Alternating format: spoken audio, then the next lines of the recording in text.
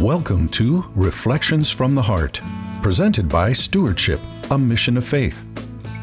Reflections from the Heart with your host, David Abel, is an outreach of gospel reflection, a ministry of Stewardship, a Mission of Faith. For the next 30 minutes, please join David as he breaks open the bread of life in the gospel reading for Sunday's Mass.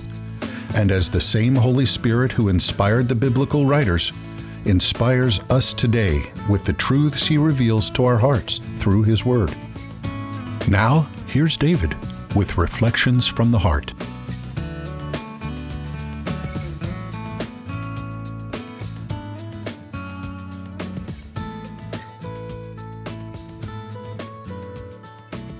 Hello and welcome to Reflections from the Heart. My name is Rob Longo, and we're dialing in here from Stewardship, a Mission of Faith, along with Tom Terrace, Tom DeAngelis, and Don Gleichman. Guys, how you doing? Hey, Rob. Great. Thanks, All right. Advent's going all right? Wonderfully. Yeah. Can you believe we're coming up on the third Sunday of Advent? Man, Time flies. So let's utilize the gift of our time and share in a gospel reflection together. So for those of you who have been with us before, welcome back. Those of you who are new to Reflections from the Heart, it's a gospel reflection that we're going to look at the gospel for the coming Sunday.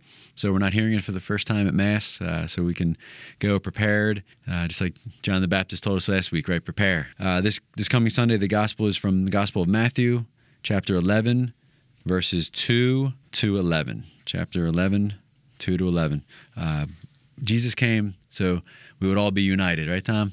Right. And he wants to unite all of God's kids together so we can end up in heaven. And he has a beautiful prayer in the Gospel of John, Jesus' prayer for unity. So, Tom, if you could lead us in a prayer. Sure. In the name of the Father, and of the Son, and of the Holy Spirit, amen. Amen. Please, Lord, allow each of us gathered here in this room to be an instrument in the answer to your prayer of unity, so that each of us, united as one, may be a light that leads to you. And Jesus' prayer for unity is from John 17, verse 20 to 23.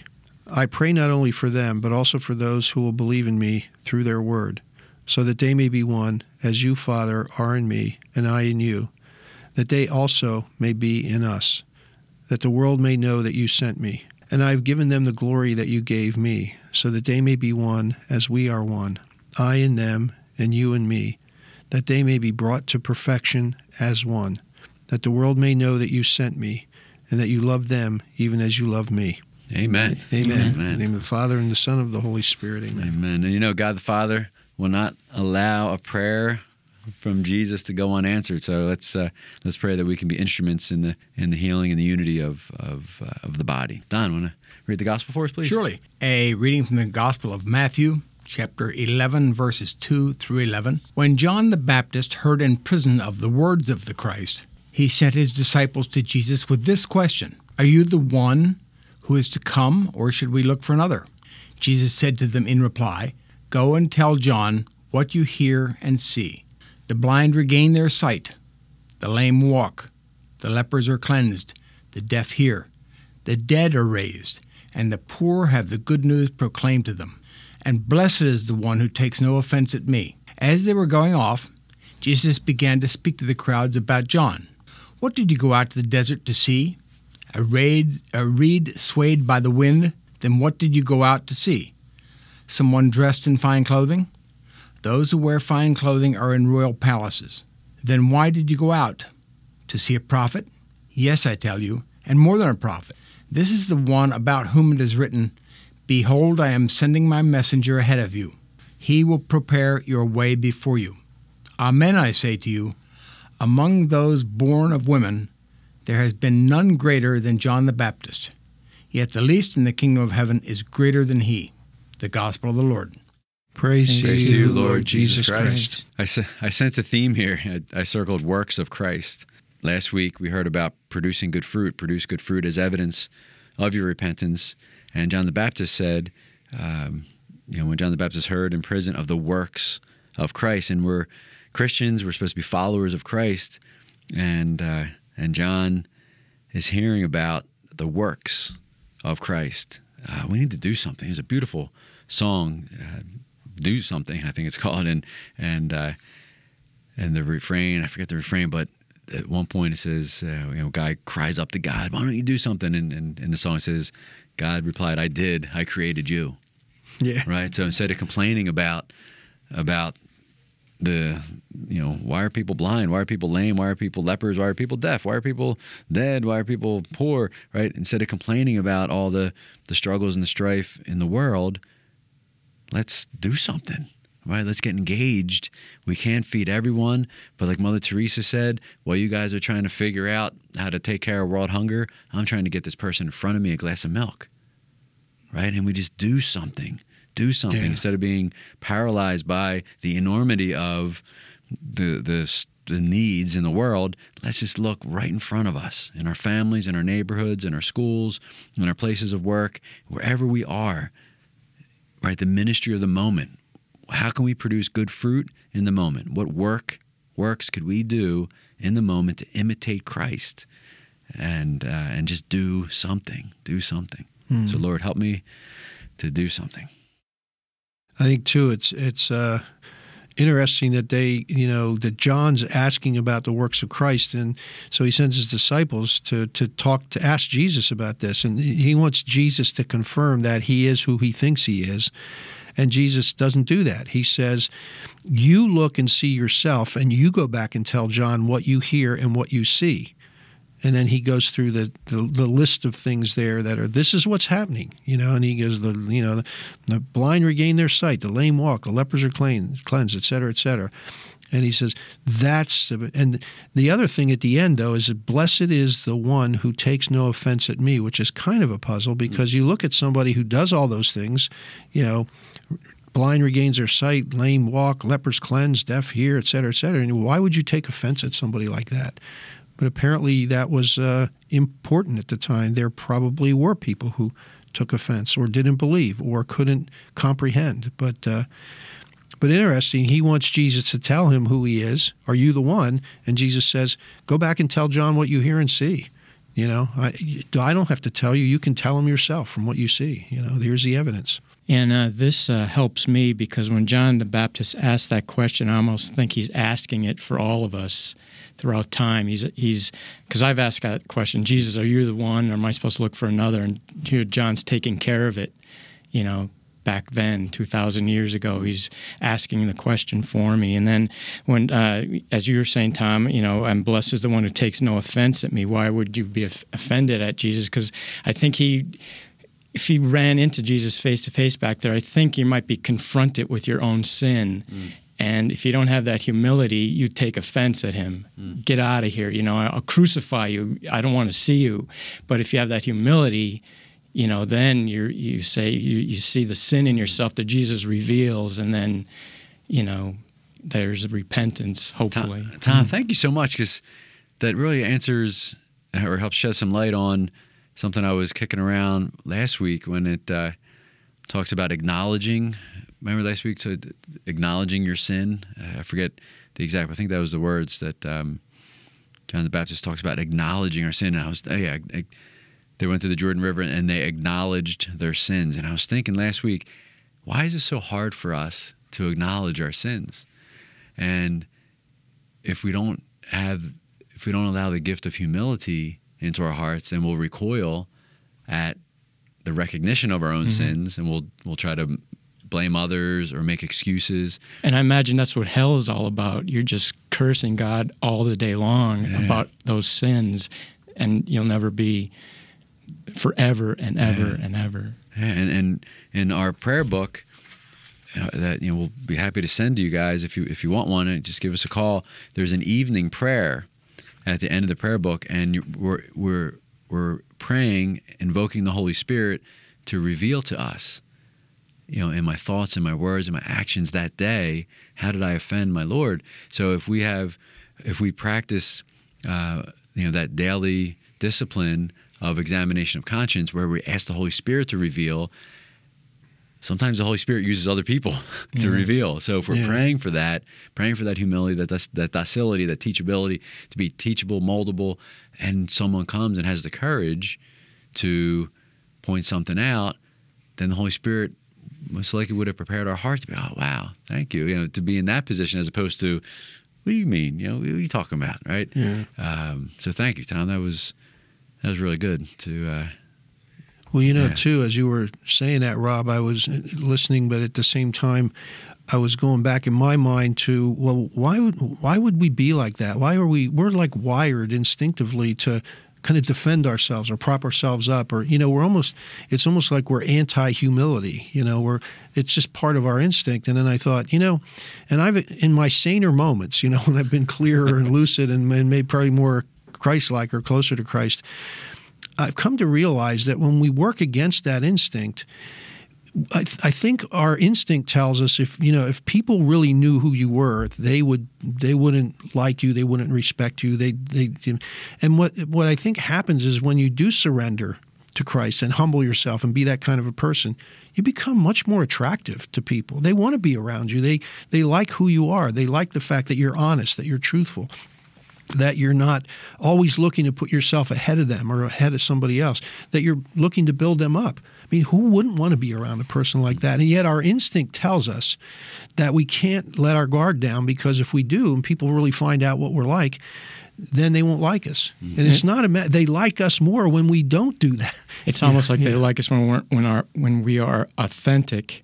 When we are our authentic self. And it reminds me of last week's reading when John the Baptist is dressed in camel's hair, and he's very real. He's authentic. He's like earthly, versus perhaps the Pharisees and Sadducees are all adorned in their mighty robes and everything, covering up their real selves. Right. I'm in a gospel reflection group very early on Wednesday mornings, and this morning we were talking about an issue like this, because here the blind regain their sight, the lame walk, the lepers are cleansed, the deaf hear. Why would that give offense? Well, the reason it gave offense is because at that time the secular understanding was, the belief was, that a person had these problems when they had sinned. And therefore, if they sinned, they were made blind, or if they sinned, they became lame, etc. We know now that from a secular point of view, that's not true. But at the same time, do we listen to the secular message, or do we listen to God's words? Do we listen to God saying, I love you, come this way? Or do we say, take this problem away from me, Lord, so that I can feel closer to you? Here, the question that Jesus had was, do you looking for someone dressed in fine clothing? Are you looking for someone whom you can say, I know this person has to be good without sin because they're dressed up with long phylacteries and long robes, and they're powerful? Or do we look for someone, are we drawn to someone, as you said, Tom, who's humble, who attracts us because of the genuineness of their heart and of their being? And I think the answer is pretty obvious to us, that this is why we have to go out to the desert to see, because we can't see those things where we live every day around our society, because the secular world is talking to us instead of Christ. In the desert, it's quiet, it's lonely, there's not much out there. There aren't too many water fountains or Arby's. Instead of that, we have to just go out there and listen to God. And there aren't a lot of people that you got to worry about impressing either. That's right. Yeah. Mm-hmm. So it takes that burden off of us. And it's hard not to be honest when you're out there and it's just you and the coyotes and, and God. I wish I had this quote, but a week or so ago, I get a daily email, and there's a different theme each day. And a couple weeks ago, the theme was joy. And the quote was from Archbishop Fulton Sheen, and it was talking about one of the hardest virtues to attain, but one that gives you that pure joy, is being able to truly be happy for the success of others. To really, truly celebrate the success of others. And I was just thinking about that, Don, as you were sharing and saying, like, if joy is produced when someone does something good or achieves something good, and that's the only way you can experience joy. Okay, if I'm happy for my own, achievements and success, okay, I'll have a little bit of joy. Well, I have 5 kids, I have a wife, I have friends. Like, who doesn't want joy? Like that, our joy can multiply if we try to live that virtue to truly be happy, catch people doing things right, celebrate their success. And he says most people don't, because there's a fear that if someone else is successful or if someone else is growing in virtue, that it's being taken away from yourself. Mm-hmm. But God doesn't roll like that, man. He's abundance. He's unlimited. He's right that He wants everyone.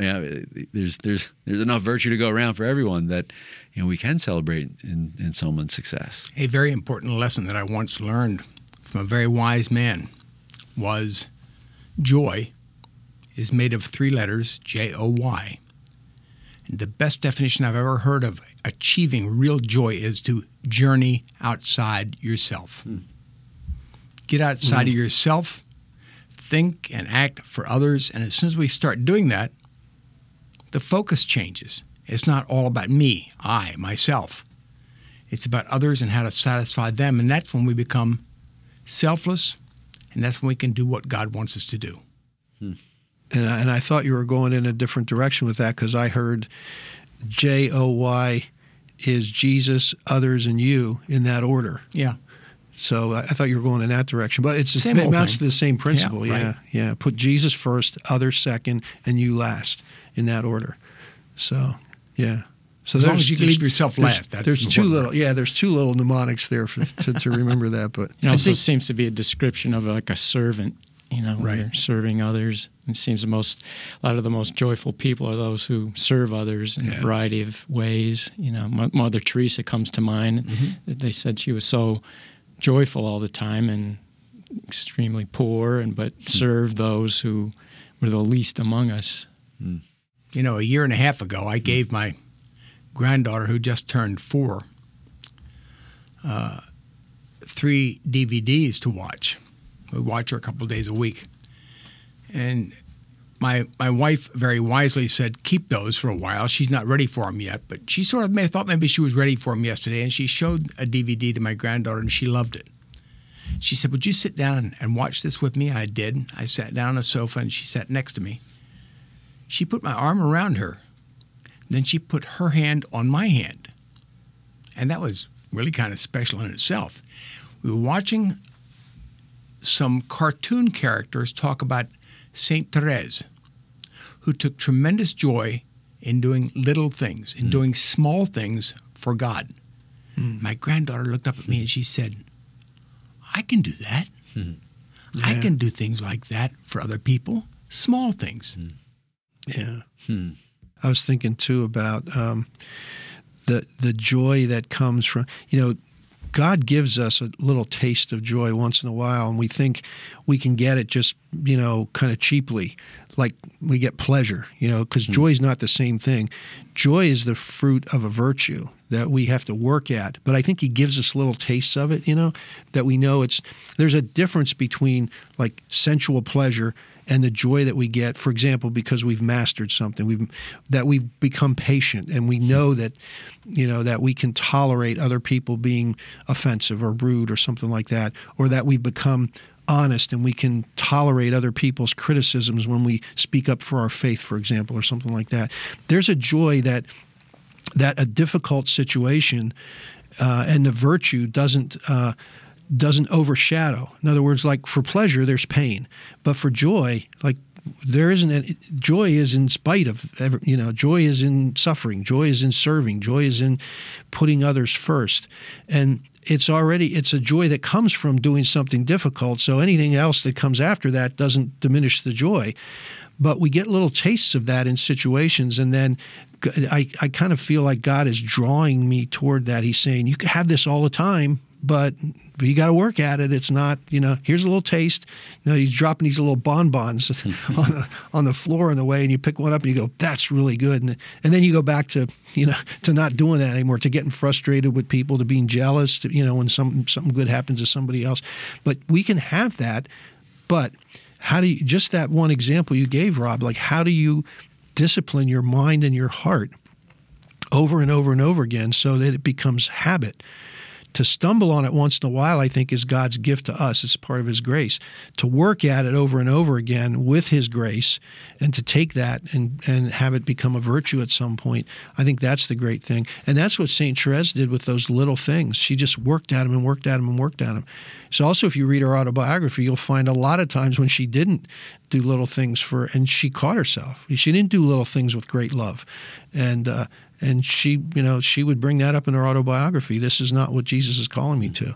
Back to what you said a moment ago about joy not being the same thing as pleasure. Yeah. Joy often doesn't include pleasure at all. Yeah, exactly. Having true joy exactly sometimes involves pain and anguish and grief and distress. But it can produce joy. I think about that. There's a psalm that reminds me when you talk about service to other people, and I'm not going to get the chapter and verse correctly, but it's in there. You can find it. It also shows up in the office of the readings periodically. But where's this sense of the servant has their eyes fixed on the hands of their master or their mistress, so that whenever they're ready for something, whenever they motion to come forward, or they need something to wash their hands, or they need a fork, or they need something, they're there. They're right there. Their eyes are fixed on it. And I think about, God and Jesus as being kind of, that way with us, and that they're asking us to be that way. And there's a joy in that can't be taken away by the fact that, there's no pleasure there. The joy is not the same thing as pleasure, because it does. You're right. It comes from putting ourselves out and learning how to enjoy that, learning how to say this is the best place to be. I had a conversation with my daughter, who's 15, and we were just talking about a bunch of different things. And she had asked me. We at one point we were going to a nursing home every week to do a gospel reflection, and there was a change. The nursing home was sold, and change of leadership, and the person that we connected with was no longer there, so it just kind of fizzled out.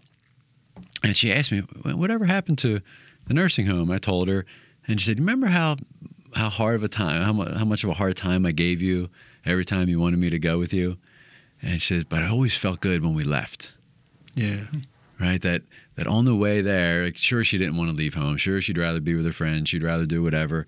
And it was hard to leave to go there. But once she was there, she goes, for some reason, I just connect with, the older people. And I was like, yeah, great. And there's especially this one resident, Anne, would never come out for the gospel reflection.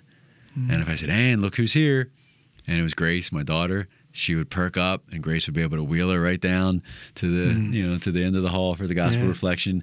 And she says, but whenever I would go on the way out, I felt so good, right? So that's God's gift, that when we allow ourselves to be third, right? Jesus, others, yourself.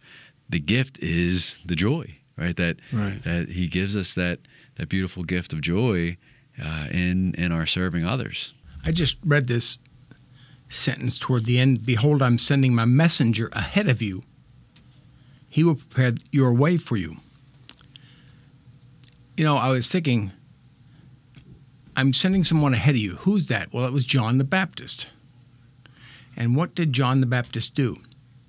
He helped the people to repent and to be baptized. And to be baptized, they had to repent and recognize their sin, which meant they had to lower themselves.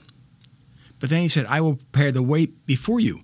What is the way? Jesus said, I am the way, I am the truth, and I am the life. If He's the way, He's preparing their recognition of sin and repentance is the preparation to accept the Lord, because we can't accept the Lord without repentance.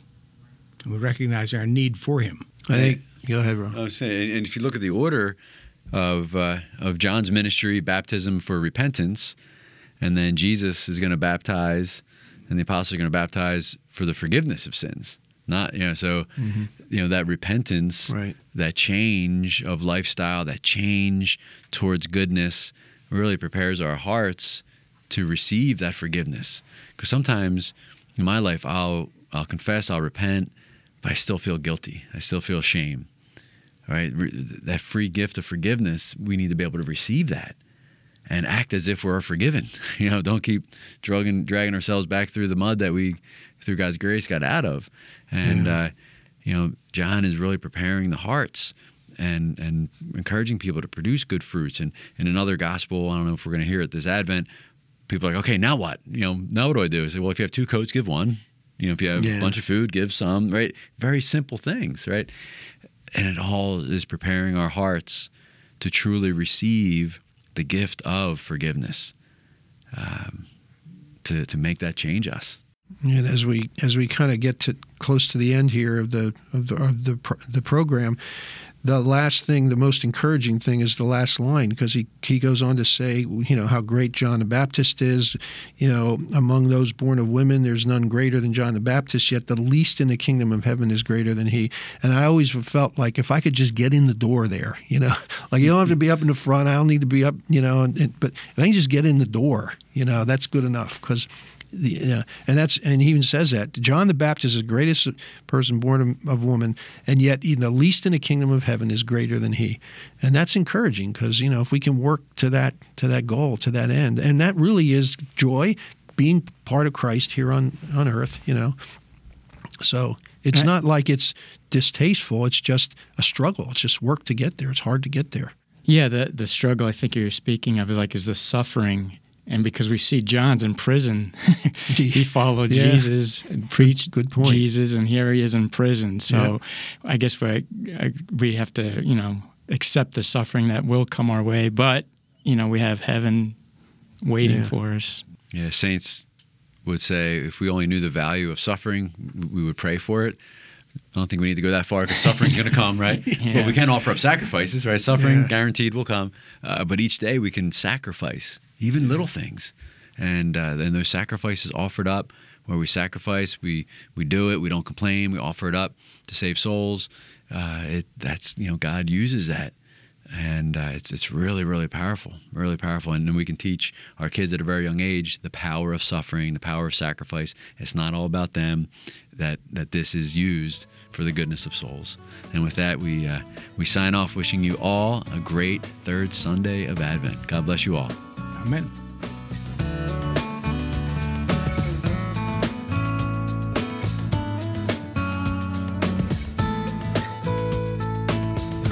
Reflections from the Heart has been presented by Stewardship, a Mission of Faith. We hope that you've been blessed and encouraged as you listen to Reflections from the Heart. If so, you might consider participating in a gospel reflection group. For information on locations and times of gospel reflection groups, or how to start a gospel reflection group in your area, please visit our website at stewardshipmission.org. and click on Gospel Reflection Groups, or call us at 717-367-0100. Stewardship, a Mission of Faith, is a 501c3 nonprofit organization and depends on donations from people like you to make Reflections from the Heart possible.